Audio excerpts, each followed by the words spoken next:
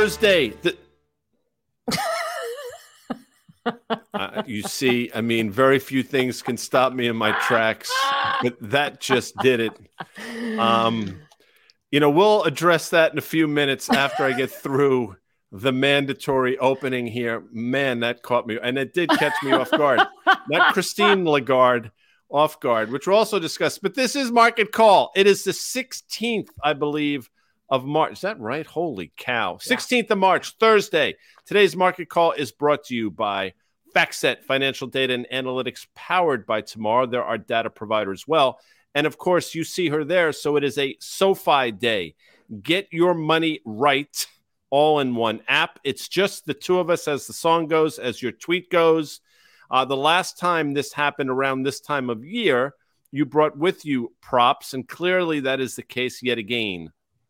Yeah, not as exciting this year, but you missed one of the highlights of what's going on. March Madness started today. Yes. I believe West Virginia is playing Maryland. I usually really like Maryland because they've got the Terrapins thing, which is a turtle, I believe.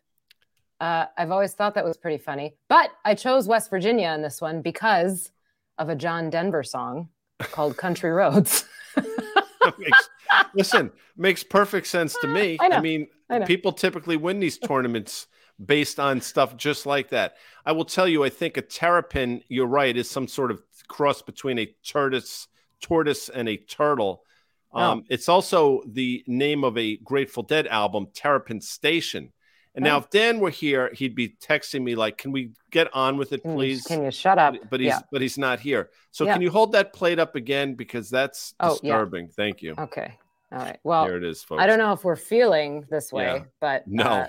I mean, again, my Sicilian/Italian heritage prohibits me from donning anything green on these next few days, but that's for another show. But here we are. It's EY from SoFi. It's G Swizzle. We're now 4 minutes in or 3 minutes in. We haven't talked about anything markets, but let's roll a tweet from the great David Rosenberg. As Dan says, we call him Rosie, and he's pointing out the following. Take a good hard look at this chart and tell me where we are heading into a soft or no landing, more like a crash landing. His words, not mine. Philly Fed at a level that is 8 for 8 on recession calls with no head fake. So there's one of your inputs. The other input, obviously, is something we'll discuss that you've been talking about. When the yield curve inverts to the magnitude that it does, and then it starts to right itself, as much as people want to say that's a good sign, that's not a bad sign. So let's talk about this one real quick, EY. Yeah, I was just trying to pull up a real-time read on where the yield curve inversion is. Last time I checked, it was only about 50 basis points. Here's the thing. I think I said this last time, or maybe it was on the podcast on Monday. The inversion is just the yellow light, yellow flag. That's the signal to keep your eyes wide open, because as we know, there have been inversions that were not followed by recessions. But an inversion that is as deep as it got to 110 basis points, and it's been going on as long as it has, now about a year almost. I think we're about a month shy of a year. That's more than a signal. That's more than something just to watch. And yes, when it starts to uninvert or re-steepen, call it what you will, that usually happens because the market, the economy has gotten to the point where we've gotten worried enough that it means that the Fed probably has to think about cutting rates sooner rather than later. The chances of them cutting rates right now, given the events of the last week, are higher because of bad things, right? Because something broke in the economy, something broke in the market, something broke in the liquidity system. So that's not usually a good reaction. It's not a good reason for the yield curve to be steepening. There's some stats out there you can say about, on average, it's like 3 to 4 months afterwards that the recession starts. My spidey sense says that once it hits zero, we're already right in it. And I don't know how long that's going to take. I know that you probably have a take. It's going to go down again. But I don't think that we necessarily need to look at, okay, when's the point where the yield curve inversion hits zero? And that's the real signal. I think the fact that we've already erased 60 basis points of the inversion in the last week is the biggest deal. Yeah, and in a meaningful, swift way, which leads me, and by the way, I've agreed with you and I agree with your assessment now, but Lisa Abramowitz, that name typically thinks, I hearken to sort of linebackers of the 1960s for 500, please. That's like a Green Bay Packer type of name, but I don't think she played for the Packers, nor would she be happy that I said that. They call her Bramo for short. You do. At least. Tom Keene calls her Bramo, I think. I like that. All right. So you know what? If it's good for him, it's good for me. So Bramo says the last time we saw this amount of implied volatility in U.S. Treasury yields was December of 2008. And I think we all sort of remember what was transpiring back then. And I brought it up yesterday with Carter Braxton Worth that, we had seen an instrument that trades on the CME, TVL, I believe, trade at levels we last saw. And that's, again, bond market volatility, trades at levels we last saw in the beginning of COVID, March of 2020. So these are not, again, we're not just pointing this out just to sort of fortify or reinforce our thesis. I mean, this is real shit that's going on. I mean, I'm not making this up. So this is out there as well. And again, it speaks to what you're saying. I don't know at this point what the yield curve will do or what it has to do, but I think it's done enough now to sort of set the wheels in motion for everything that Liz was just saying. And we have the other thing though too is look at what happened in the Fed funds futures over the last, not even full week, right? Over the last couple of days. I mean, yesterday I was writing my blog post and literally in the midst of writing the sentence of what the market was expecting, it swung like 25%. I think at this point we're back to a 75-ish% probability of a 25 basis point hike.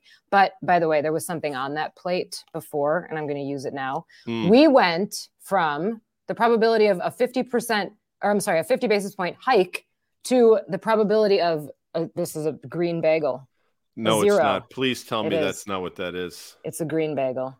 Yep. Okay, but it was two halves. I know it's not a perfect circle. It looks like a heart. No, anyway. And it actually, and before you even continue to speak, can you hold that up again? Because the way you held that is not, there's something like that. Those are not a match set for you.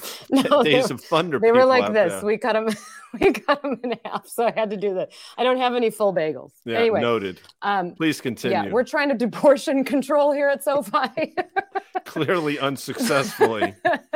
Anyway, we went from, in less than a week, in like 2 or 3 days, we went from expecting 50 basis points in a hike to 0 basis points and then cuts later this year. It swings so wildly. And we'll talk about that in my note later on in the show. But things move so fast. This is exactly why people like us have been talking about it for so long and trying to warn market participants, because here's the thing. You can't buy insurance when the firefighters are in your driveway, okay? You have to be ready for it before then. The VIX spikes so fast. The MOVE index spikes so fast. Everything moves so quickly. You cannot catch that boulder that is rolling down a hill. That's true words. As much as you'd like those, because I know they typically are very cute. They make posters about those guys. I mean, you may want them in your driveway, but not because your house is on fire. But it's neither here nor there. So when I saw a couple things this morning. We don't have a slide for this, but you and I were talking about it. The fact that the ECB held fast, serve, and went 50 basis points. I'm actually shocked because I think they did the right thing, but I thought the ramifications for the broader market would be such that we'd sell off in a meaningful way. My thinking being that if they held serve, it's going to be very difficult for our Federal Reserve not to act in kind. We actually do have the slide, so I apologize, but here we go. So I think they did the right thing. We'll see how it plays itself out. They're saying inflation is still a bigger problem than whatever systemic risk people are talking about, which I happen to agree with as well. What are your thoughts on this? So here's the thing. Inflation is actually a bigger problem in Europe. If you look at the blended rate, the CPI rate for the Eurozone, it was 8.6 last month. We're going to get another number, I believe, tomorrow, and it's expected to be 8.5. So it is higher than the US. If you look at the European Union altogether, so that brings in obviously more volatile countries with different currencies, the inflation rate is actually at like 10%. So they have a pretty big problem over there. There's peaked out higher than ours and is still stuck higher than ours. However, they obviously had a large bank that needed to be bailed out this week. Mm-hmm. And that was not necessarily an entirely different scenario than what happened here, but that was a bailout basically of the equity as well. Whereas we all know that what happened here was more of a bailout of the depositors and not necessarily what was happening in the stock market. So I think, as I was writing my note, and I kind of left it open-ended because things were moving so fast. If I had to say today what I think the Fed is going to do, I think they should hike 25 basis points. Now, and I said in my note multiple times, I don't get a vote. Powell doesn't call me which he probably shouldn't. But if I had a vote, I would vote for 25, not because I want more to break, but because inflation at 6% just becomes a bigger problem later. And yes, what we're going through is a disinflationary force. I would expect it to have disinflationary pressure on those numbers in the next month or two, but that's still not enough. And it can swing right back up if we don't take care of it. And if we pump liquidity in and we let the market rip, especially, and I know we're going to talk about this later, especially with the trends in place that are going on right now in the market, that liquidity piece is going to send inflation higher down the road.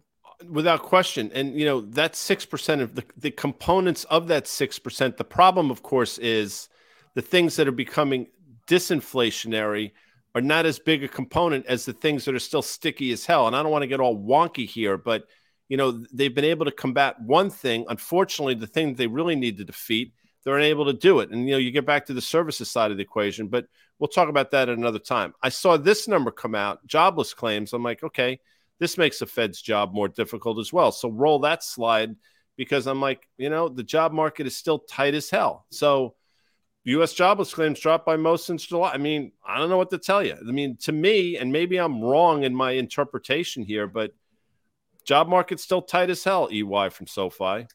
It is still tight, and I would still expect things like JOLTS to come down first. That'll be the indicator that softens first. There was an announcement from a company this week about cutting current headcount and cutting the open position. So it might actually start to come down, and you'll see it in the JOLTS numbers soon. I think we might still be, I don't know, a couple months out from when we actually see it in the jobs numbers. But I talked about this, I think, last week or the week before about construction employment. The JOLTS numbers for construction have fallen sharply, and that usually does lead the overall labor market by about 6 to 9 months or so. So if those numbers have softened, there's going to be a lag time in between, but I would expect things to show up in the labor market soon enough. Yeah, back half of this year, which I would agree with. But there's a long road to Tipperillo or something was a song when I was a kid. I have no idea where Tipperillo is. From my vantage point, it's the things that the old men used to smoke. Now, being one of those old men, I could probably embrace it.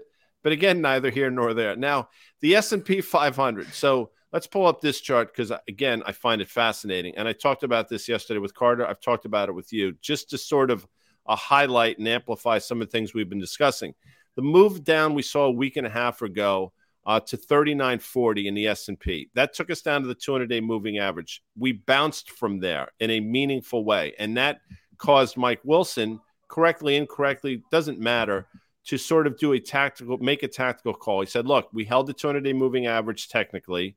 We are now set up to bounce to about 4150 or so. And I will tell you, if you look at the chart, you can see we got up to about 4080 or thereabouts.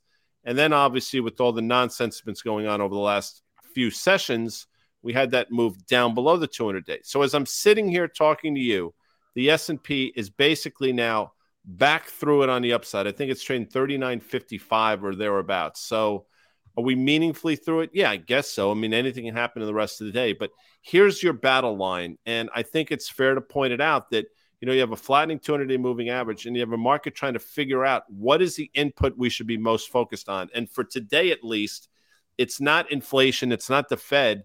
Today, it seems like liquidity infusions are what people are focused on. Thoughts on that? Yeah, well, this 200-day moving average, I think you said the most important part. It's flattening. It's not even, there's not even a trend to it anymore. It's trending sideways, which is about as indecisive as a market can get. If you've got a 200-day moving average, which is almost a year, people, trending sideways, I'm not really sure that anything interesting is going to happen until we can meaningfully break and close above or below. It constantly is the debate, are we standing on top of this line or are we standing underneath this line? And, I think the battle cry of the bulls coming into the year was that we had crossed meaningfully above it, and that meant that we were in a new bull market. It was very positive from a technical perspective. But what kills technicals is a big event, a big news event. The other thing that I think, is worth mentioning, aside from the jobs numbers that came out today, housing came in super strong today. You've got housing starts. I was going to bring that. It's crazy strong. Crazy strong. So another thing for the Fed to grapple with as they go into next week, I think that the likelihood of them doing 25 is becoming bigger and bigger. My problem with it is that I don't think the market likes it either way. If they do 25, they're going to get accused of not paying attention to the fact that there's issues in the system, and are they just trying to push us into a recession on purpose? If they don't do anything, they're going to get accused of not having credibility anymore. You said you wouldn't do this. You're not fighting inflation. It's lose-lose at this point for them. And I don't think the market is going to be happy no matter what. I agree with that. It is. But listen, with that said, they've put themselves in this position. I'm going to ask Jacob to do something on the fly here since you brought up housing. And as long as I've been in just about everything, we've been right in one of the sectors. And take a look, and I'm just going to pull one up out of thin air, but they all look exactly alike. And if you could, Jacob, pull up a long-term chart of Toll Brothers, TOL, I think people would be shocked. Now, if you haven't looked at the home builders, you'd be like, there's no frickin' way that these stocks are within a whisper of their all-time high. But if we're able to do this, and now I'm begging you to do it, which he's about to do, take a look at Toll Brothers here. This is, you go back now to, I want to say October or December of 2021, and we're approaching it. This one's going to even look even better, I think. Pulte Homes is another one where we're getting off the mat in a meaningful way. That comes out PHM, and we're about to approach, again, all-time highs we saw in December 2021, which is extraordinarily counterintuitive here. I mean, this is not me making this shit up. I mean, this is the actual chart. We're within a whisper of an all-time high in home builders. Now, you say to yourself, how could that possibly be? And we don't need to necessarily go down this rabbit hole, but what I'll tell you is there are still supply-demand imbalances in housing, and you have interest rates coming down in a meaningful way, and that's why these stocks are doing what they're doing. So just one other input to think about. So if you think the Fed is doing their job, or the job is being done for them, take a look at these home builder stocks, and it tells an entirely different story. And I'm not asking you to get granular here, but just thoughts on that sort of at a 30,000-foot level. Well, okay, so here's the thing. Home builders are usually the cyclical indicator, right? It shows that people are obviously building new homes, that there's a backlog. We've been dealing with a backlog of new homes for a long time. There's been a shortage of workers in that sector. The backlog is sort of drying up, and we know that real estate doesn't show price changes unless the actual house changes hands. Okay, so if people are going to move into these new homes that are being built, that means they either have to sell an old one or stop renting something. So at some point, as they move into these new homes, there will be an adjustment in the real estate prices. Also, commercial real estate and residential real estate, despite the fact that, yes, one is business related, one is consumer related, they're not completely uncorrelated. And commercial real estate is seeing a lot of stress right now. There have been a lot of announcements now of defaults. And that's one of those things that once somebody starts to do it, a lot of other people start to do it. I'm not going to compare this to the mortgage crisis because it's absolutely not the same. But you've got a couple businesses defaulting on their real estate loans. You've got businesses pulling out of deals entirely. That's not a good sign. And yes, rates are down. Also, people should know that mortgage rates follow the 10-year treasury yield closer than anything else. So you don't necessarily have to wait for the Fed to move before you know what a mortgage rate is going to do. It follows the 10-year. Rates are down dramatically, so it's going to make affordability seem better, but prices haven't come down yet. So it's really difficult to figure out when or if the real estate market is going to fall. My sense is that it will probably fall a little bit later in the year, just from anecdotal evidence of things like people that I know that are in the real estate business who I've talked to and said that there's just inventory, especially in places like New York City, both buying and renting inventory, that's just not moving because there's such a big gap between what people want to pay and what the seller is willing to take. So there's just no movement. And when there's no movement, you don't see it in the numbers. That's right. But it's just fascinating. I mean, there's so many different cross currents here. And I just thought I'd bring that up because that's clearly one as well. This is the 10-year note, which we'll talk about. But before, quickly, let's take a look at the NASDAQ because this looks a lot better than the S&P. And we pointed this out yesterday, the fact that this one traded down to the 200-day and has bounced off it. So unlike the S&P, which traded through it and is now trading at it, this one held and bounced. And the move in some of these names today are just eye-opening, to be honest with you. I mean, you look at Facebook through 200 for the first time, Google getting off the mat. I think Microsoft last time I looked was up $10 or so. I mean, it's just nuts. NVIDIA, a name we talk about all the time. But, these NASDAQ high flyers are adding fuel to this fire. Now, maybe it's on the back of it's a flight to safety, and I'm using air quotes, Maybe it's on the back of yields being lower. Maybe it's some combination of those things. But there's no denying the move the last couple of days has been extraordinary, EY. I think it's rates. I think it's rates full stop. And I think that investors are conditioned to believe that when rates fall, growth goes up. And what we're seeing is their opportunity. They saw an opportunity to buy a dip and they bought it. And here we are. And you look at some of those names that you mentioned, look at things like ARK taking in $400 million. They had net inflows in ARK on Monday of $400 million. That was after Friday when a major bank failed. I mean, I don't mean to laugh, but it's kind of funny, right? So I think that there's this conditioning where people believe that, okay, so that means rates fall and now growth is attractive again, right, and the valuations are justifiable. Here's the thing, and I'll throw people a bone on this a little bit. We know that growth got hit the hardest, obviously, in 2022. It is very possible, and I said this early in the year, I stand by this. It is very possible that if and when we see the drawdown that you and I and Dan have been calling for, that things like cyclicals actually get hit harder. And that it all gets hit because that's just what happens in a crash.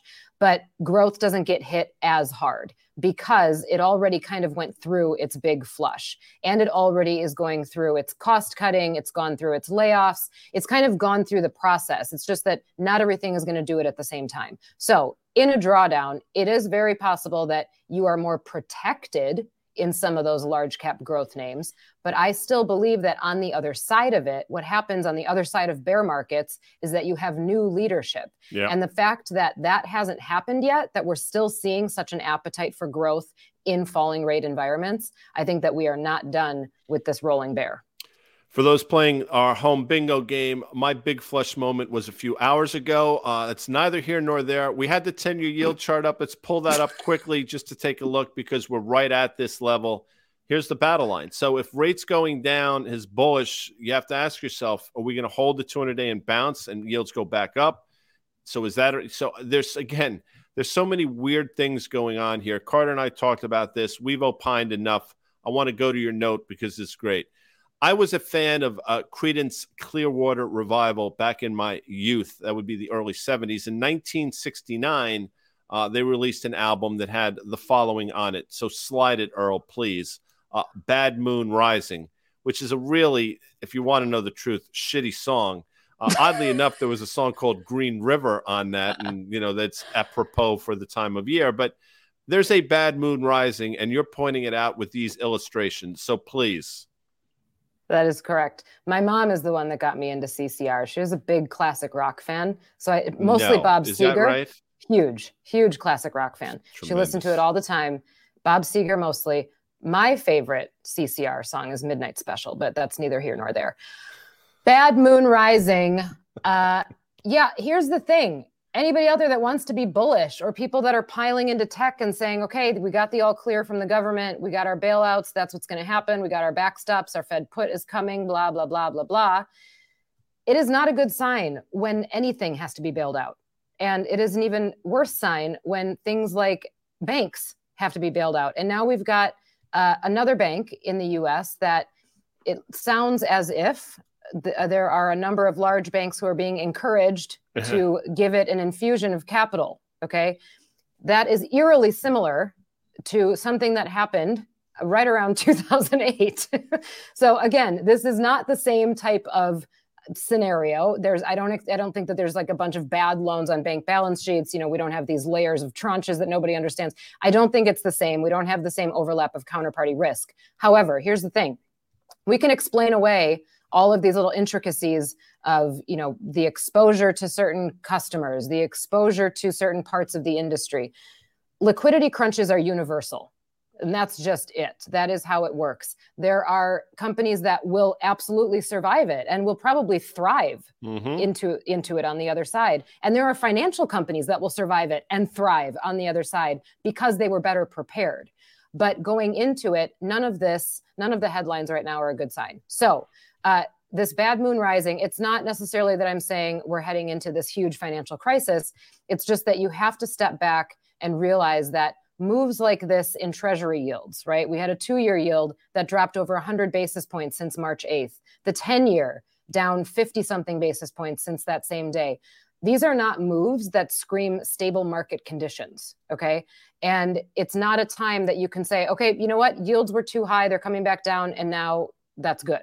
They're not coming back down because inflation came back down. That would maybe be good, but that is not the case. And we, I think at this point, are running the risk of semi-permanently higher costs of capital, which, by the way, everybody, is not good for growth stocks.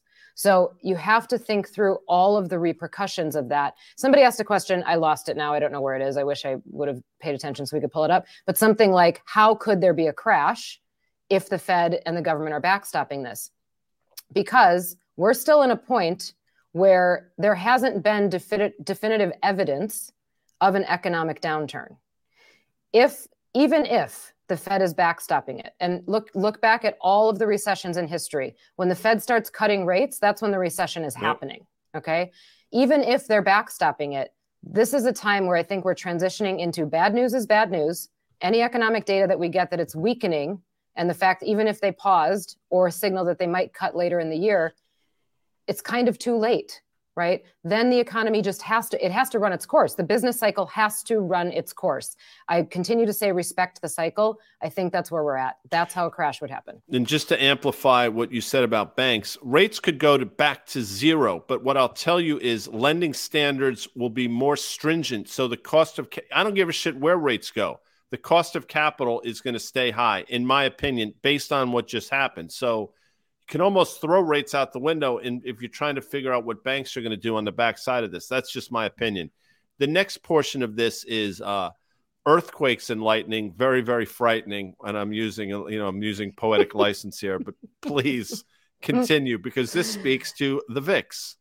Yeah. Well, and again, I mentioned this before. This is just, you can't get ahead of this.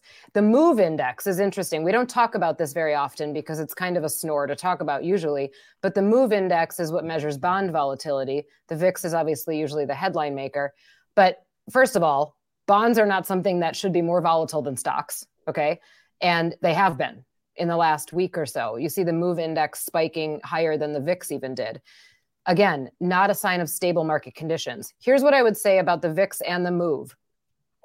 These conditions, and the VIX, I think the VIX is still too low here, but these conditions are why you get swings on a daily basis of we're up 100, then we're down 200, then we're back up. That's volatility. And as long as this stays elevated, or as long as, I think Dan called it once, ready to party, the VIX looked ready to party, as long as it's still at the party, you're going to be able to see swings like that in a daily market pattern or in a weekly market pattern. And those swings are almost impossible to catch. So I know I've used this song as a reference before. Kenny Rogers, the great Kenny Rogers. I'm a country fan. I can't help myself. But The Gambler. And I'm telling you, that song has like every investing lesson in it that anybody ever needs to know. Maybe you need a little bit of Life's a Dance. You learn as you go. But The Gambler, you got to know when to hold them. You got to know when to fold them. Okay. Also, you never count your money when you're sitting at the table. So damn straight. Couple things. Right now, I'm holding. Okay. I'm not selling into volatility. And I wouldn't recommend somebody else sell into volatility. I think that this has been a pretty well telegraphed spook session, right? So I'm assuming that many people have already moved into cash, or they've become allured by the short end of the treasury curve. So this is a time when you got to know when to hold them. You wait it out and see what happens. What I would say about you never count your money when you're sitting at the table, to anybody out there who thinks that lower rates are just a straight up line for big tech and growth, don't count your money right now. Thank you for that. That was wonderfully done. And I could not agree with you more. I will just add to that before we get to Butters, that I was at a craps table many years ago, and when you're playing craps and doing well, you just collect your chips and put them in your rack. And at one point, I think they were changing box people, which gave me an opportunity to sort of count my chips. And the person I was standing next to literally hit me and said, "What the bleep are you doing?" So that was a lesson. You don't count. Was it Kenny Rogers? No, it was not. It was not pre. It was not surgically whatever Kenny Rogers, who's had more work done to him than Joan Rivers and Goldie Hawn combined. I know. So anyway, sorry about that, Kenny. Thank you for that. It's time. You know what time? Liz, tell me what time it is. It's time for Butters. By the way, I like my bagels with butter, not cream cheese, in case anybody cares. Thank God, by the way. I do if and when I'm inclined to get a bagel, which is seldom these days, I'm trying to keep my girlish figure, I will toast it and put butter on it. Absolutely. Cream cheese, gross. It's just gross. So is lox, by the way. I mean, anything, the whole thought of that is just frightening to me. I mean, you go to the bagels. How old do you think the friggin' lox in that deli cabinet is? Don't eat that shit. Butters. And we're bringing up Butters today. By the way, I should do this better if we want to clip it. Now it's time for John Butters' FactSet Earnings Insight. And this is a good one because I'm going to read a little bit here. This speaks to buy ratings on stocks. And we talked a little before the show. Right now, 53.4% of ratings on S&P 500 stocks are buy ratings, below the peak of 57.5 at the end of February 22nd and below the 5-year average. So we can continue to read on. My question to you, Liz, is this. Is this, do you think, a bit of a counter indicator? In other words, we have fewer buy ratings on stocks and maybe analysts are zigging when they should be zagging. Thoughts on that? Okay, here's the weird part about this. Fewer buy ratings, but I still think earnings estimates are too high. Mm-hmm. So something about it doesn't match up. I think that the headline is where they're being conservative, but the dollar amount is where they're still being a little bit delusional. So I don't think that this is a counter indicator yet, but I like it in the sense that we've been waiting for analysts to sort of capitulate and admit that maybe it wasn't going to be as great as we thought. Here's the other thing, though. We're talking about this in the beginning of 2023. I actually think the estimates for 2024 are the ones that are becoming more and more delusional. So the capitulation probably has yet to happen, at least in the dollar amount. And I would expect that the buy ratings, maybe they kind of chug along here in a range for a while before they start to go back up. Let's pull up Tim Ferguson real quick. Thank you for this, Tim. I appreciate it. Tim says that his big flush is after the show. Hurry up, Liz and Guy. I'm sorry to hear that, Tim.